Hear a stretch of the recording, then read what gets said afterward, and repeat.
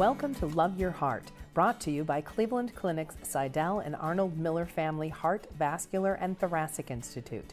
These podcasts will help you learn more about your heart, thoracic, and vascular systems, ways to stay healthy, and information about diseases and treatment options. Enjoy.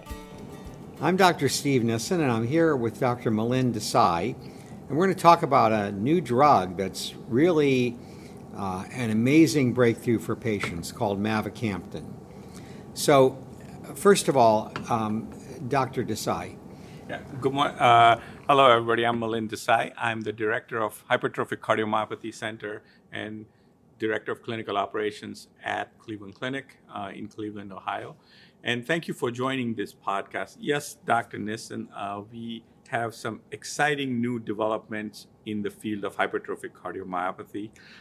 Specifically, earlier in 2022, around April or so, FDA approved Mavacamten, which is a first-in-class cardiac myosin inhibitor specifically developed to target hypertrophic cardiomyopathy. The things that are bad with HCM are very nicely targeted by this drug. It is now commercially approved and known as Camzyos in the market.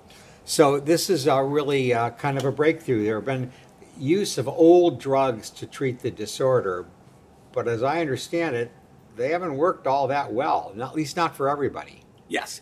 So this disease, we've known about it for almost 60 plus years, and there have been tremendous evolutions that have happened in its diagnosis, management. But the treatment, what we use traditionally for this, the standard medical therapy included beta blockers, calcium channel blocker like verapamil, and disopyramide. None of these were specifically developed for this disease process. Each one, people serendipitously figured out that it may work in HCM. Importantly, none of these drugs were developed and tested rigorously in what we call a randomized controlled trial, a clinical trial where we recruit patients, compare the drug to placebo to see if these help. So Mavacamten or Camzyos is essentially the first ever drug tested against placebo prospectively in patients with hypertrophic obstructive cardiomyopathy. Now, the other treatment, of course, for this disorder is surgery, where the thick muscle that causes the obstruction, the problem, is shaved away. People are still undergoing surgery, but does Mavacamten provide an alternative? Yes. So that's very important that you talk about it. Septal reduction therapy, one way of doing it is surgical myectomy, where we shave the muscle. The other aspect is alcohol septal ablation, where we squirt some alcohol to shrink the muscle. The concept is to reduce the thickness of the wall that is causing obstruction to the flow of blood. And this works well, and it has served us really well, but it requires a highly experienced team, a highly experienced surgeon / interventional cardiologist. And if you don't have a good team, a highly experienced team, your outcomes can be very heterogeneous. There are not enough centers doing this high surgery in a high impact surgery in a high volume practice. So there is clearly an unmet need for specifically developed drug therapies. Mavacamten fits nicely into that role. In a recent VALOR study that we published in April, we presented and published in April of 2022, we showed that in highly symptomatic obstructive hypertrophic cardiomyopathy patients who were referred for septal reduction therapy. So each and every one met criteria.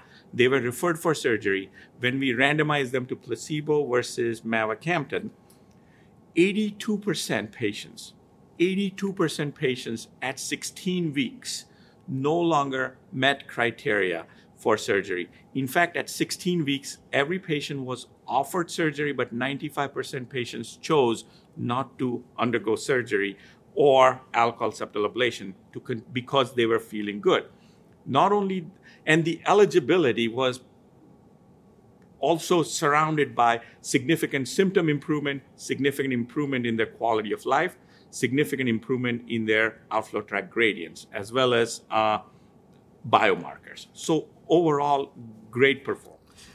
This is a drug that should be used by experts, not by general practitioners. Is that a fair statement? Yes, at this point, so the way Mavacamten works is it reduces the excess contractility of the heart.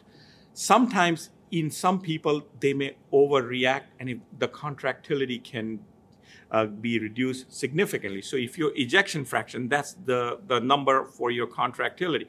If it drops to less than 50%, then the FDA has put guardrails to make sure we recognize that, temporarily stop the drug, and resume.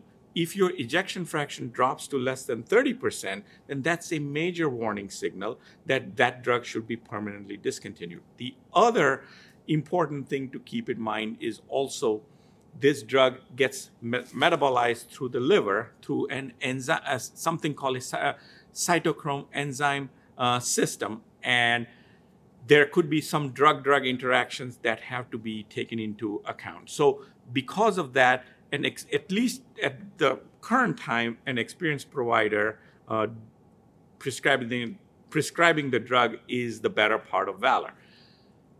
The drug is currently approved under what is called the REMS, Risk Evaluation and Mitigation Strategy, wherein if you prescribe the drug, the patient needs to agree to participate and come back for periodic echoes monthly for the first 3 months and then 3 monthly thereafter. So this involves some logistics and detailed understanding, which is why it is important that experienced providers prescribe this medication. So for patients that are interested, you run a hypertrophic cardiomyopathy center, and you could see new patients and you can counsel them about whether they're a candidate for the drug, do the evaluation. So I think it's probably important for everybody to know that we're here to help.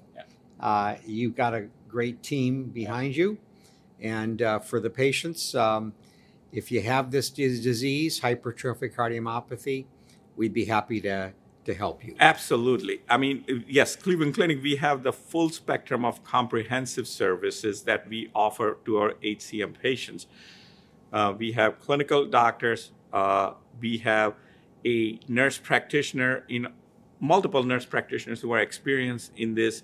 In fact, we now have an HCM nurse coordinator who helps navigate these patients, as well as deal with the logistics of the Mavacamten prescription plus everything else.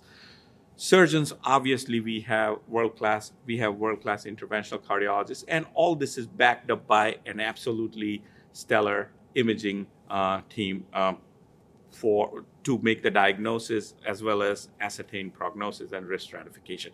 Another important thing we have initiated in the last few months is as follows. So thanks to some generous support by our philanthropic donors, we have initiated a very ambitious genetic testing program, which basically you can choose to participate in, sign informed consent, and we will do your advanced genetic analysis for not only for you, but also potentially for your first degree relatives. So, and this is not just for HCM, but for many cardiovascular disease that are genetically mediated. So all in all, we provide the full spectrum of very high quality care, seamless care at the Cleveland Clinic.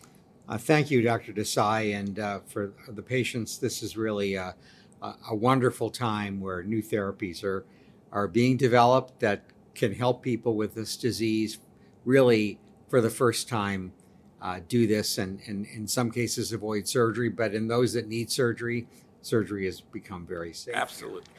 Absolutely. So if there are any questions, just check out our HCM Center website, which has dedicated phone numbers, emails.